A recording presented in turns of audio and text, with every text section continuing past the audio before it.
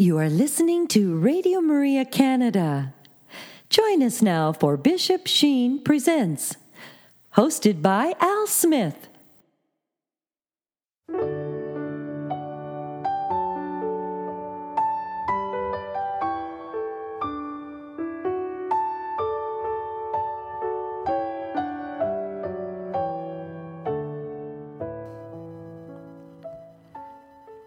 Hello, my dear friends, and welcome to another edition of Bishop Sheen Presents here on Radio Maria Canada, a Catholic voice wherever you are. When I think of great voices, I think of Bishop Sheen, and it was his voice that touched the hearts of millions of souls through his radio addresses and his television programs. And we'd like to share a few of those reflections with you today. So I would invite you to sit back and relax and enjoy the wit and the wisdom of the Venerable Archbishop Fulton J. Sheen. Hello, Radio Maria family, and welcome to another edition of Bishop Sheen Presents. And today we're going to put on our thinking caps with Bishop Sheen. And he's going to give a lesson simply entitled Liberal or Reactionary. And a lot of times we kind of wonder what side everyone's on, but he knew the pulse of the nation. And so this reflection will truly touch your heart. And he will also spend some time giving us an address in the second part of our program, simply asking the question, what has happened to our spiritual life? And I think we can ask ourselves that question too. What has happened to our spiritual life? So looking forward to listening to Archbishop Sheen on that topic. So again, just sit back and relax and enjoy these powerful meditations that touched the hearts of millions years ago and will touch us here today. Please enjoy. Friends, this week we received a letter from a father who had received a report from school about his son. The father apparently was a doctor. The boy had good notes in everything except penmanship. And the father said to him, "You must learn to write. If you don't, you'll grow up to be a doctor like me." And the little boy said, "Or maybe like Bishop Sheen, he can't write either."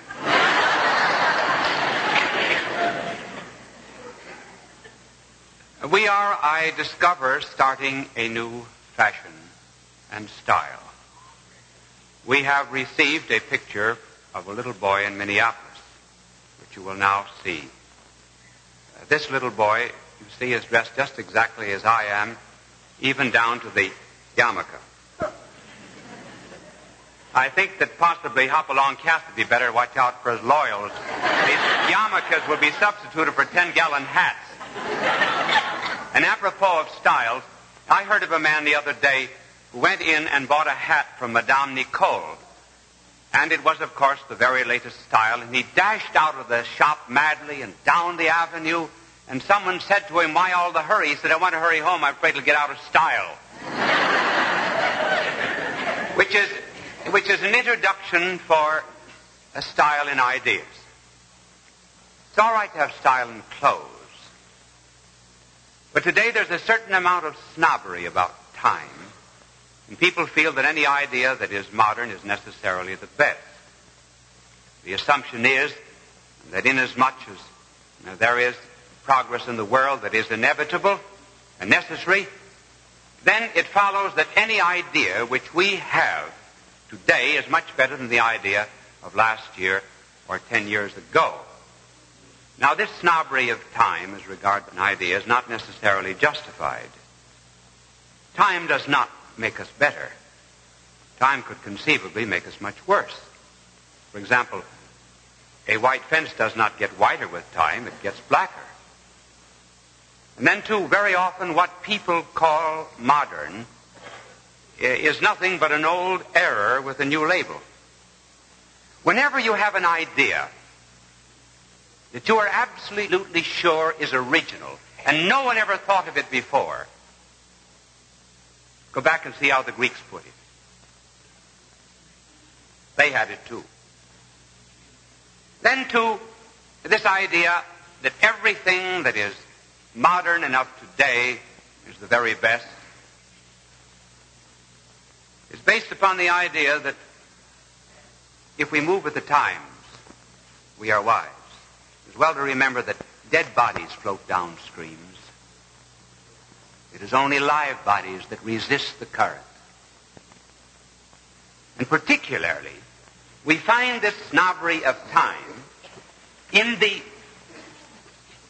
present tendency to divide everyone into what is called a liberal or a reactionary. So that we all are asked whether we belong to the left or whether we belong to the right. Now, it is not necessary, really, to belong to either one, because these are extremes. Let me prove it to you.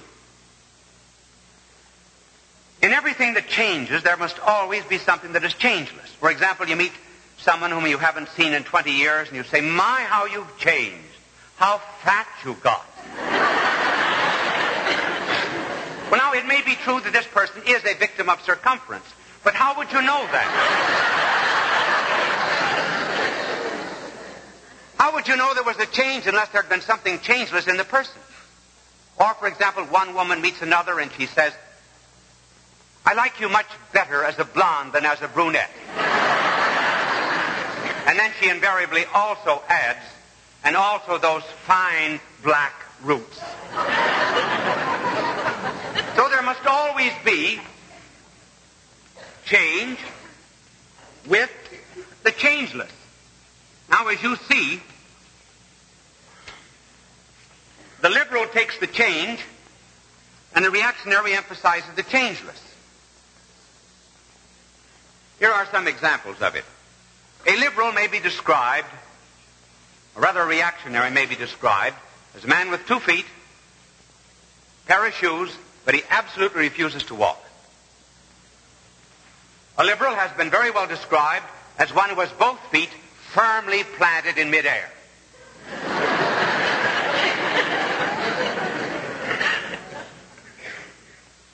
A reactionary has a boy. The boy wears a green hat at the age of 2. And the reactionary says, "Johnny, you wear a green hat now, you'll wear it at 12, you'll wear it at 20, you'll wear it all your life." The liberal said, "Let's give Johnny a new head." Not a new hat, a new head. A reactionary is a flat tire on the wheels of progress. A liberal is the automobile without a steering gear. He doesn't know where he's going, but he's certainly on his way. The liberal emphasizes the pendulum of the clock without the clock, and the reactionary the clock without the pendulum. See, both are creations of time, related to it. Now, there also is a law about liberals and reactionaries, and the law is this. Every liberal is a reactionary. He's in reaction to the last form of liberalism. That isn't too difficult to understand. For example, a woman buys a new gown. It's the dernier cri, and it's even described as starring and shocking. She goes to a ball. There's another ball the following week. Would she wear that same gown? She would die first.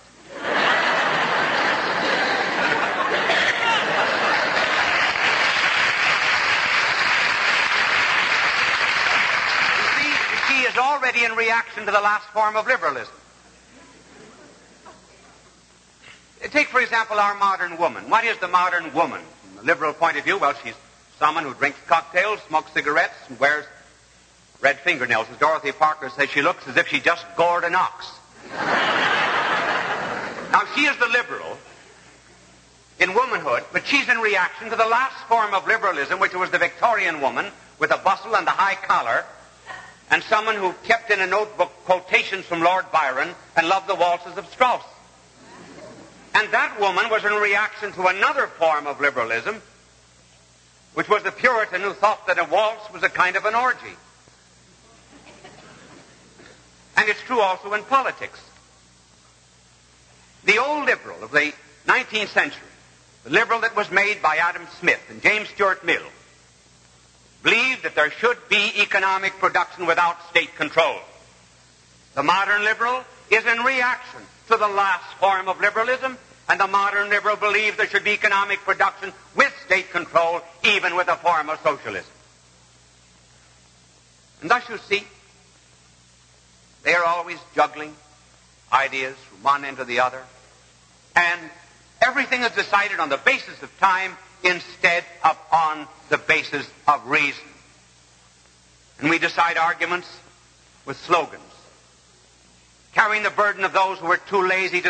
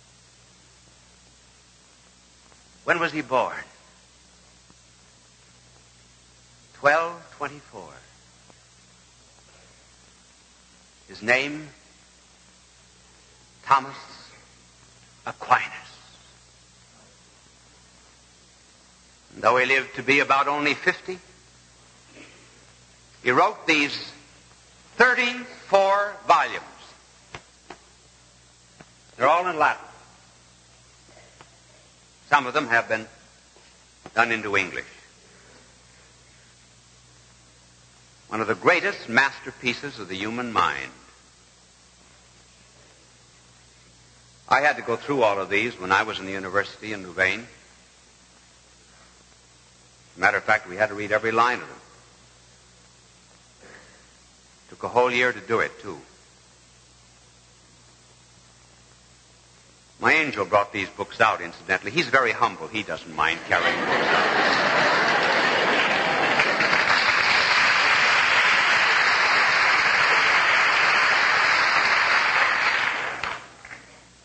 I'm going to show you how he thought and how he reasoned. First of all, I said he used reason.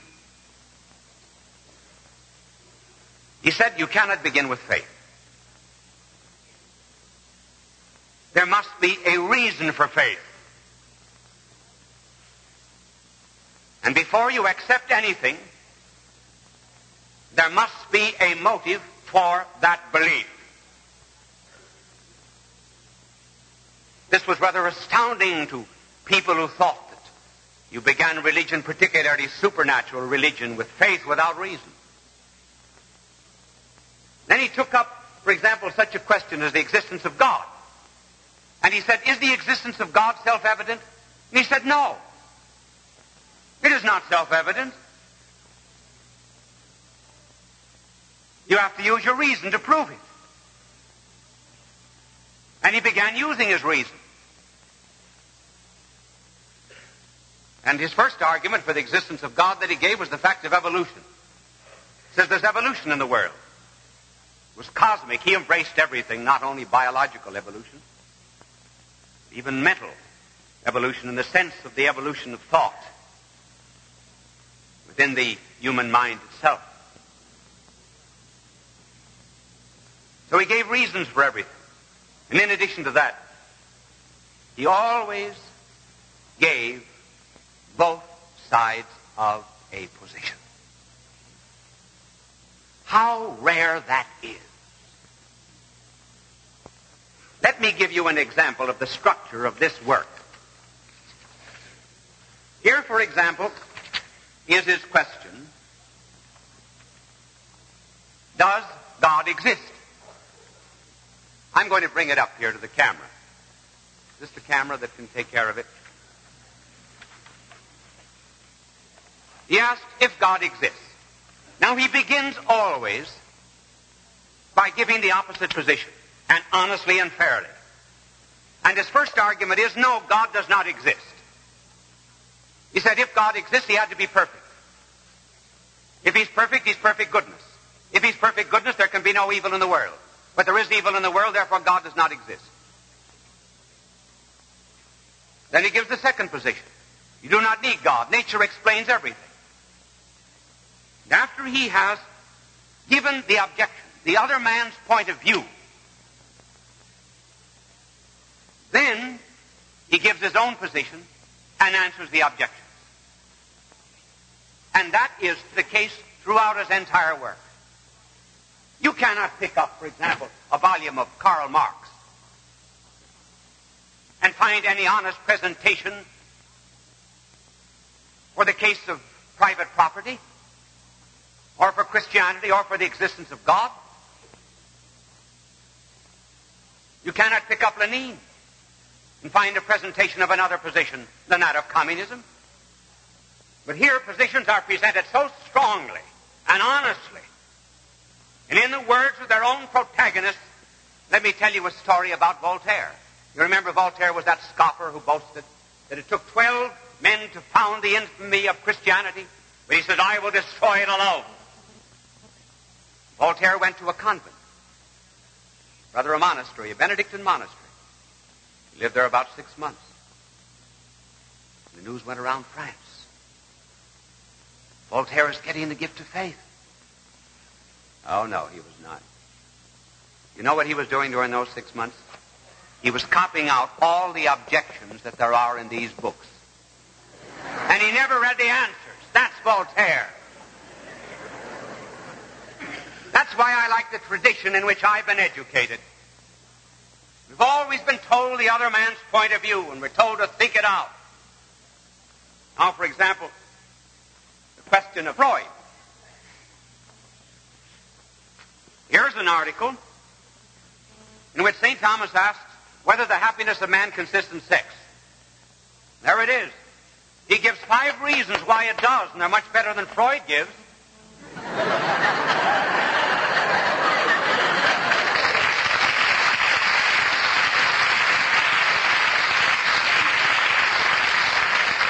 And he answers them too. And then not only does he use his reason, not only does he give both sides, but he also maintains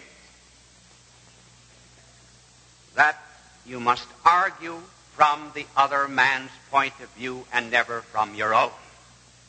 In other words, when you're arguing with an atheist, you must never say, well, you're a dirty atheist, you do not believe in God. When you're arguing with a communist, it does no good to say you're a materialist. Thomas Aquinas says, always understand his point of view and start with it. Here is a beautiful example of how he did it. One of his friends, Raymond of Pinafort, had been a missionary among the Muslims. And he was unable to do very much with the Muslims. So Raymond of Pinafort came back and said to Thomas, will you write me a book? So Thomas wrote Contra Gentiles. And this is what he says. He said, when you're arguing with the Muslims, do not quote the Bible. They have their own Bible, which is the Quran. When you're arguing with a Jew, it's all right to use the Old Testament. Arguing Christianity, use the New Testament. But when you argue with Muslims, do not first bring them the Bible. First bring them reason. Think. This is common to both the Muslim and the Christian. This was his approach. And if we could only sell the country on the necessity of honest thinking, that is why we started this program, incidentally, to give the American people reasons for a position, not just to state a position. You know, the trouble with our world today is there's entirely too much authoritarianism in it. First of all, there's the authoritarianism of the totalitarian systems which impose an idea by force. And then there's this other authoritarianism of democratic countries in which people believe something without having any reasons given. And they even do not want reasons.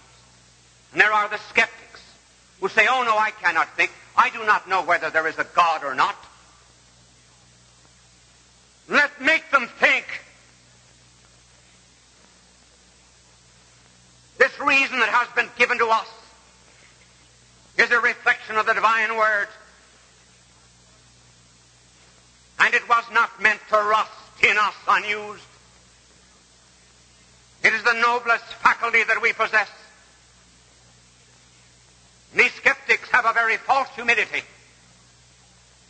And they tell us they cannot know and they cannot think out these problems. Why, if their position became universal, the world would die of skeptic poison. So we appeal to abandon prejudice, to summon up reason, which is the common bond of all men under God. We have not used it sufficiently. There's been a softening of our brains. And here we appeal for a hardening of brains. The development of this great tradition called thinkage. And perhaps if we have a hardening of brains, then we will have something that is good. We will have a softening of the heart. And God will bless us for it. You are listening to Radio Maria Canada. We now continue with the program, Bishop Sheen Presents, hosted by Al Smith. Good day, Radio Maria family, and hope you enjoyed that reflection entitled Liberal or Reactionary. And I'd ask you now to stay tuned as we hear Bishop Sheen answer the question, what has happened to our spiritual life? God love you. Devout religious brothers and sisters, brother priests, and all friends in Christ. A retreat master always stands before an audience somewhat as an expert, but I want to assure you that I am no more of an expert in the spiritual life than most of you. I am very much in the position of a survivor of the famous Johnstown flood. One day said to St. I think there are many people in heaven who have never heard of the Johnstown flood. And if you will give me an auditorium, I will tell them about it. Peter gave the celestial auditorium. It was packed. And just as the survivor of the flood got up to speak, Peter pulled at his wing and said, I want you to know that Noah is in the audience.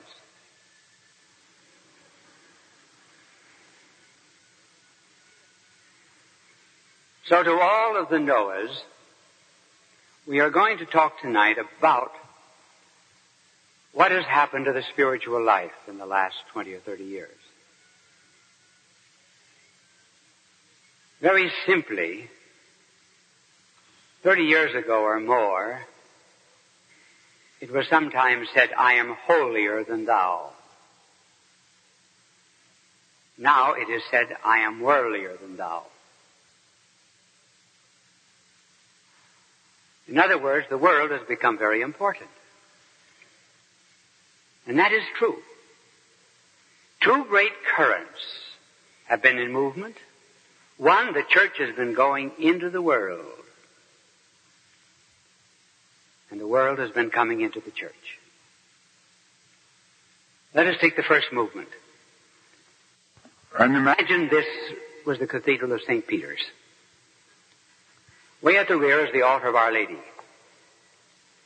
That is where Benedict XV was crowned, the pontiff of World War I. About as far from the front door as he could get.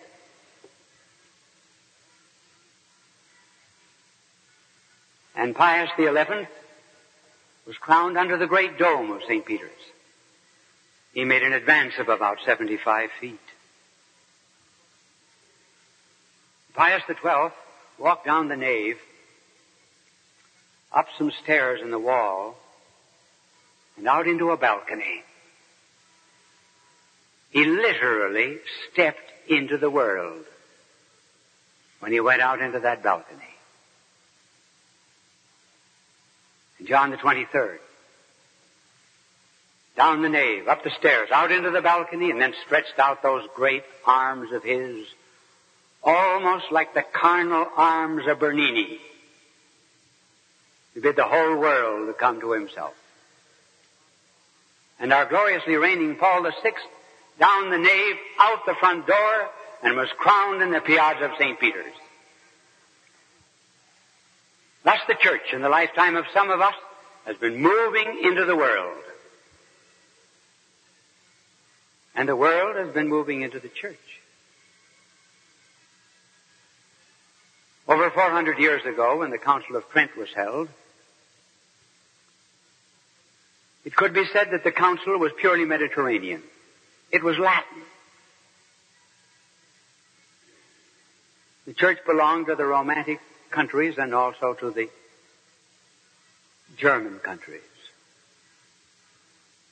Vatican I, 1870, it was still Mediterranean. There was not one single bishop at Vatican Council I from Asia or Africa. In Vatican Council II, 60% of the bishops were from the Americas, from Africa, and from Asia. For the first time in the history of the church, the dust of all the nations of the earth mingled with the dust of St. Peter's. And in addition to that, there were the observers and visitors from all over the world. So with this double current of going into the world and the world coming into the church, something was added in the Vatican Council. Chapter 13 was entitled, The Church and the World. Never before did any council ever have a chapter about the world. So therefore the world suddenly became important.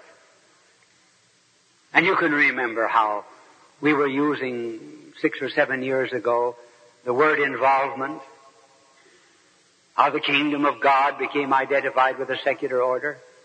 All this was a reflex of the spiritual order. And it was said that contemplation was a waste of time. About, last Christmas, I was in prison. I go to prison about every 6 months. I must tell you that. And I see the prisoners every morning from 8:30 until 10:30 at night. One of them came in to me and said, "Tell me about prayer." A handsome young man, about 25, 26. I said, "Listen, the very fact that you ask me about prayer means that you know far more about it than I do." Well, he said, "I do. I'm a Trappist." Well, I said, "How did you get here?" Well, he said, "You know how everybody began talking about the world after the Vatican Council? I began reading all of the literature. Contemplation is a waste of time. Go where the action is. Get busy. Become involved." So he said, I decided that the contemplation life was a life of wasting, and I left, and 6 months later I killed a man, and now I'm back in prison to spend the rest of my life in meditation. But that was the spirit of those days. Where was the mistake made? It was not in the church going into the world, nor the world coming into the church. That was not it. The confusion arose from misunderstanding the word world. In Scripture, that word is used in two senses. First, the world may mean the theater of redemption. And in that sense, the world is good. God saw that it was good. The planets and universes that tumbled into space from the fingers of God were all manifestations of His goodness. Christ is the King of all creation. This whole cosmos will eventually be delivered over to Him. So the world is good. That was one sense.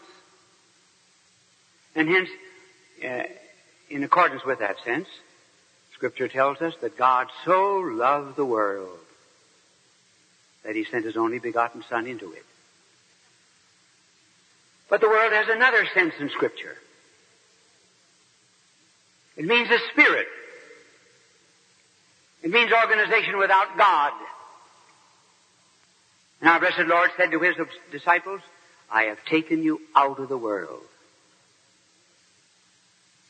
Therefore the world will hate you. If I left you in the world would love you. For the world loves its own. But remember, it hath hated me before you. And again our blessed Lord said, I pray not for the world. And St. John, love of the world is enmity with God.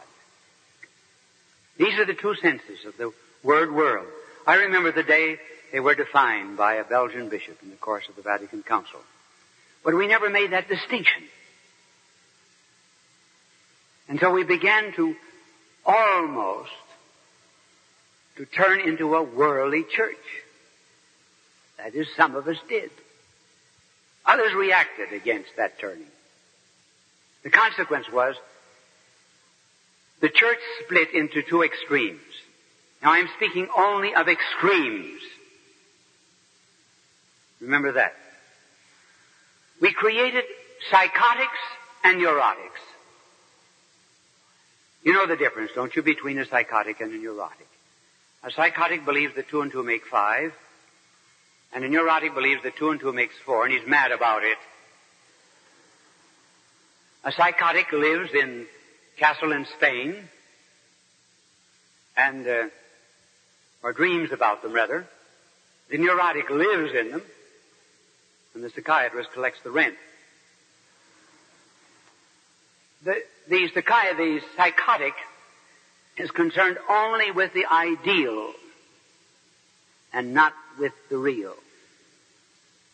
The neurotic is concerned with the real and not with the ideal. The psychotic wants everything to be frozen. The neurotic wants to step on the accelerator and drive over a precipice.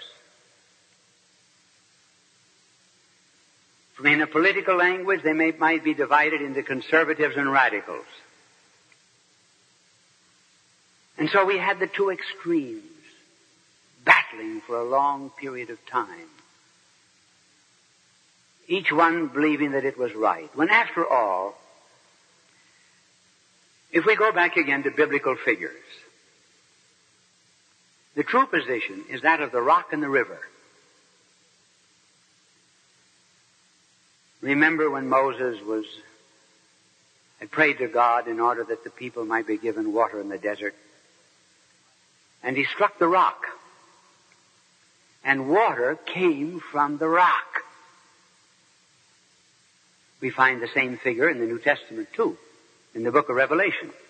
Now imagine water coming from a rock. Yes? That's the way Scripture understands stability and fluidity. First of all, in the church there is the rock. Something solid, fixed, immutable. Then there's the waters. Dynamism, flow, change, development.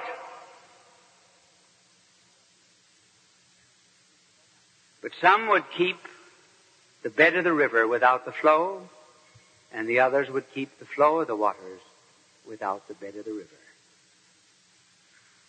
And this has been the source of our confusion. Go back to the earthly life of our Lord for a development of this theme. What was the first word of our Lord's public life? What was it? Come. Come and see.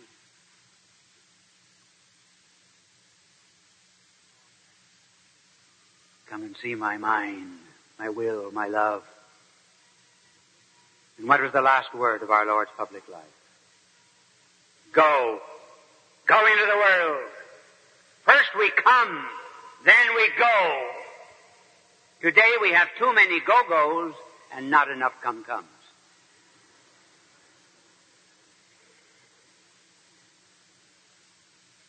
Now this is the source of the confusion of spirituality and of the church in the last decade or more. And it has had, as regards spirituality, two consequences. One is not so very important, but the other one is.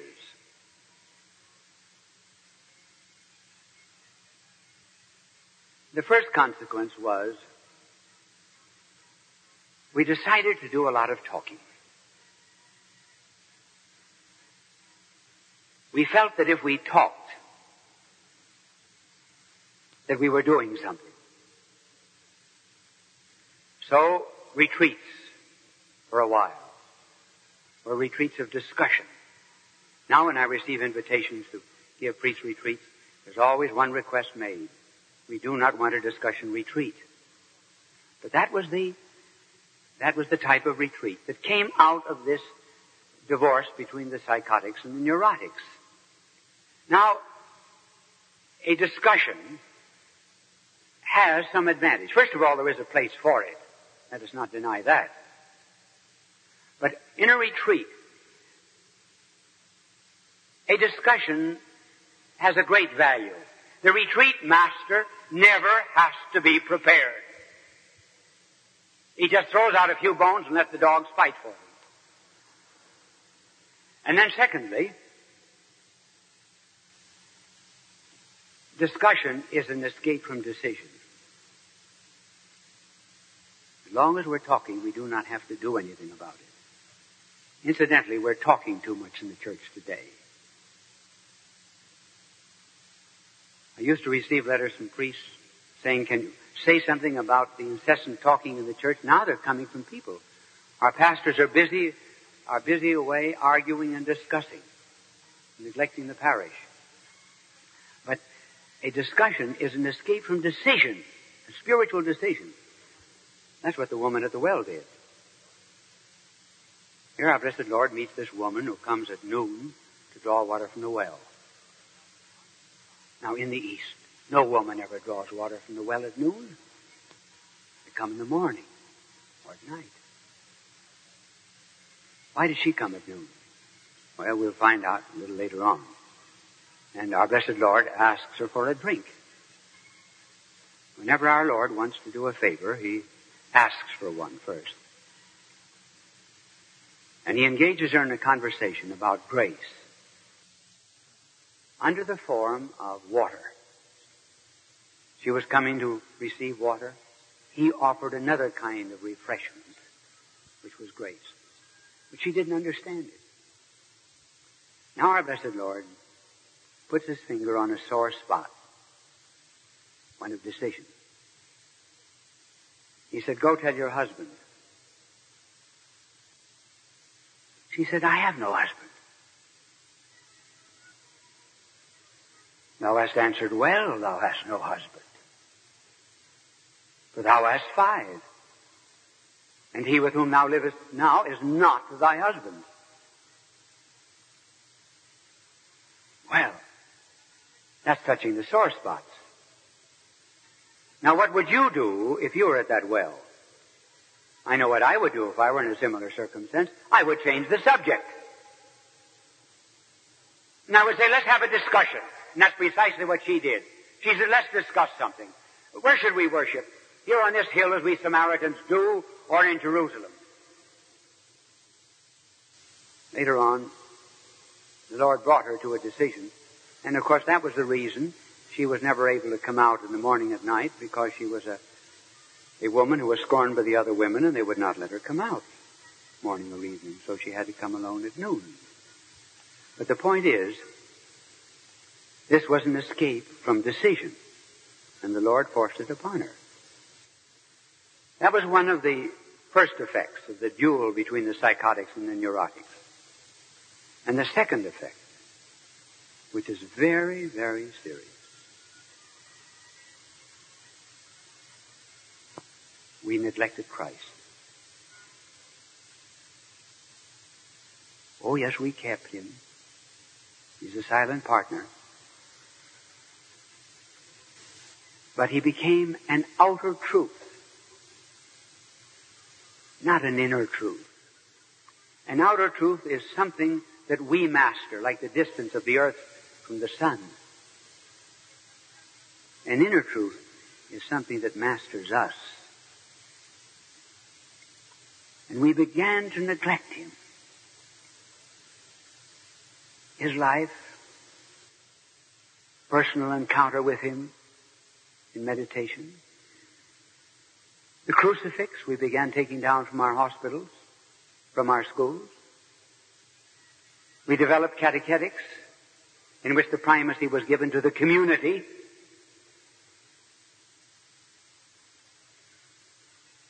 And not to Christ.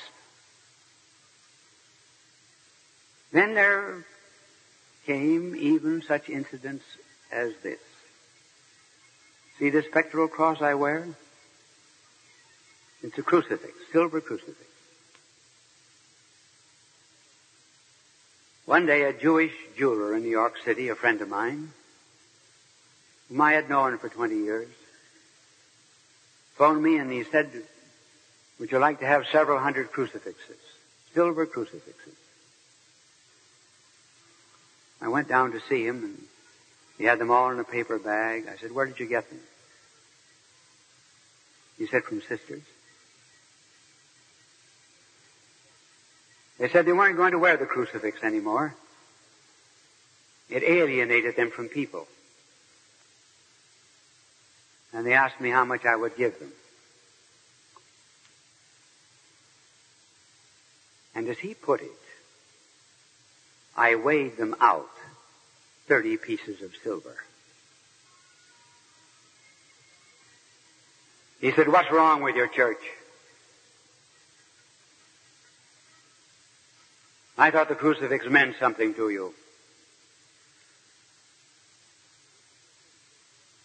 And I told him what was wrong. And 3 months later, I received him into the church. shortly before he died. And I wear this in reparation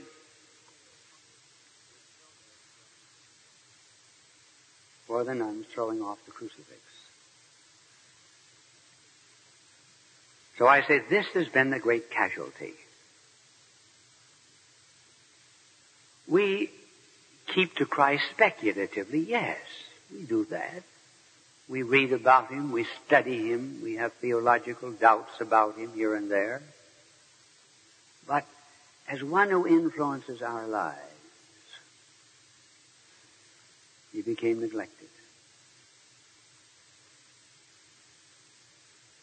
A case that I know of only too well was a nun got in her car to do some shopping. She was dressed in civilian clothes. And two men got in the car with her. And they said, drive us to a drive-in theater. We're going to rape you. She said, I'm a nun. They said, you don't look like one. Well, she said, here's my picture. She pulled from out her purse a picture of herself in the habit of a nun. They said, we don't know this. You might have had this taken at a masquerade ball. Well, she said, call up the college where I teach and ask the college if I am not a nun. They did. And the college said, yes, she's a nun. So they took a penknife and they ran it down her back and across her shoulder blades and said, all right, the next man will know that you belong to Christ, and let her go. That's the way they thought about it. Now, why is Christ ignored? Well, first of all, he embarrasses us. He reveals us to ourselves. As he revealed Peter to himself, and Peter said, depart from me, O Lord, I'm a sinner. And then another reason, which is rather difficult to understand. Why is it that if a young person loves rock, he will want to hear rock music, talk about rock artists? But why is it sometimes that those who are supposed to be Christ resent hearing about him? There's a non-Christ spirit. There's sometimes an anti-Christ spirit. I will say no more about it, but let me tell you, when traveling from one end of the country to the other, it becomes manifest. And so the casualty has been Christ. And he alone can make us spiritual. What's the use, for example, of reading books about how to acquire humility? Humility of and by itself, hardly as an abstract thing, does not exist. Benjamin Franklin said you strive to become humble, and then you get very proud that you are humble. Then after all, every single virtue has to be located in Christ. We can only love a person. We cannot fall in love with the theorem of geometry. And our blessed Lord said, without me, you can do nothing. Nothing. And see how now the young Jesus people have picked him up. These young people have not heard about our blessed Lord from Catholic pulpits. And they've not heard about him from Protestant pulpits either. But somehow or other, the Lord has manifested itself to them. And they concentrate on him. They read his Gospels. They try to imitate his life. Their immorality becomes purity. Christ changes them. I wonder if there aren't many shortcuts, anyway, to the rehabilitation of people, which we are missing simply because we've not given the primacy to our blessed Lord. There was a minister from Mississippi who had the prejudices of that state, but overcame them, took a small pastorate in Montana, and then opened up a house called The Way on the Strip in Los Angeles, one of the very corrupt places of this country. And he invited everyone to come into the house, particularly prostitutes, pimps, drug addicts, mafia, anyone at all could come in. The house was open from 10 o'clock in the morning until 4 o'clock in the morning. Arthur Blessed would meet people as they came in. He'd have the scripture in his hand. And he would say to a young man or woman who came in, would you like to have Christ transform your life? Most of the time he would be greeted by a curse. He would try again. One heroin addict told me that when Blessed stopped him, that he cursed him. And Blessed asked him again, and he said, I knelt down with him for a half hour.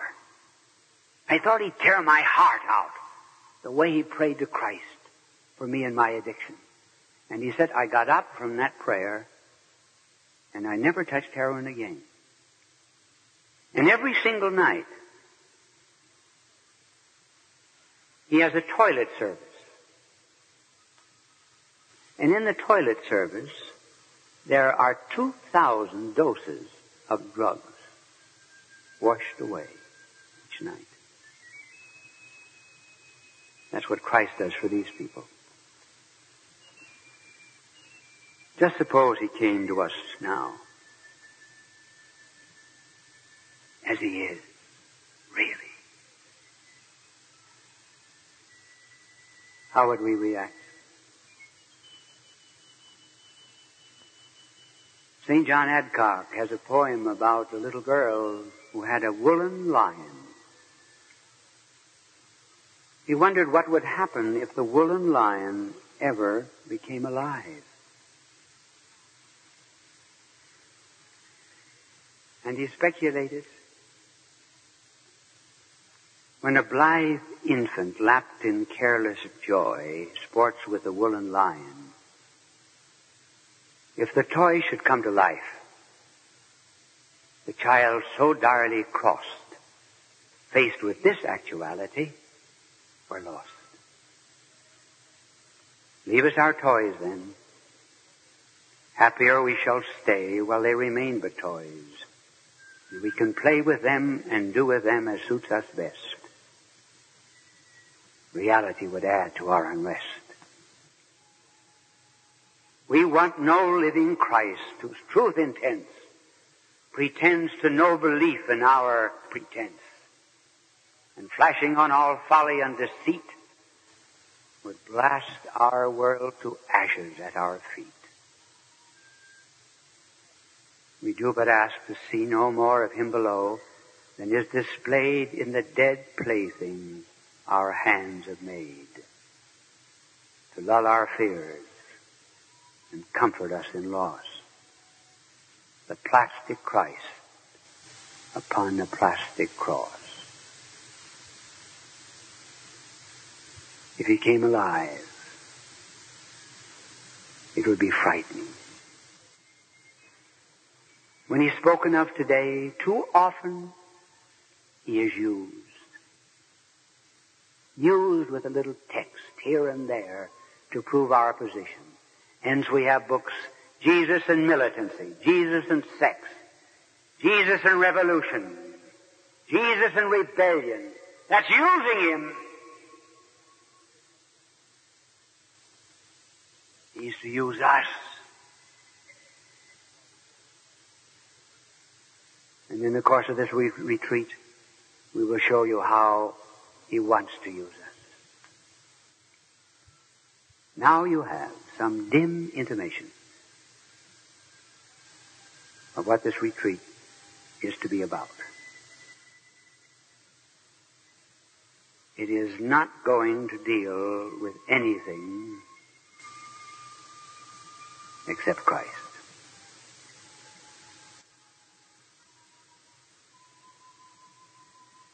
In a Boston home one Saturday evening, the maid came in and announced to a parlor full of guests, "For those who do not like baked beans, dinner is over." And so I say to you, for all who do not like Christ, the Savior of the world, this retreat is over. You are listening to Radio Maria Canada. We now continue with the program, Bishop Sheen Presents, hosted by Al Smith. Good day, Radio Maria family, and you heard Bishop Sheen say there that this retreat is over. So again, our time has come to an end, and so I'd invite you to bring a friend next week and let us continue to journey with this good bishop who continues to teach us the faith. And so everyone, until next week, may the Lord bless you and keep you. May the Lord let his face shine upon you and be gracious to you. And may the Lord look upon you kindly and bring you peace. You have been listening to Bishop Sheen Presents, hosted by Al Smith, here on Radio Maria Canada.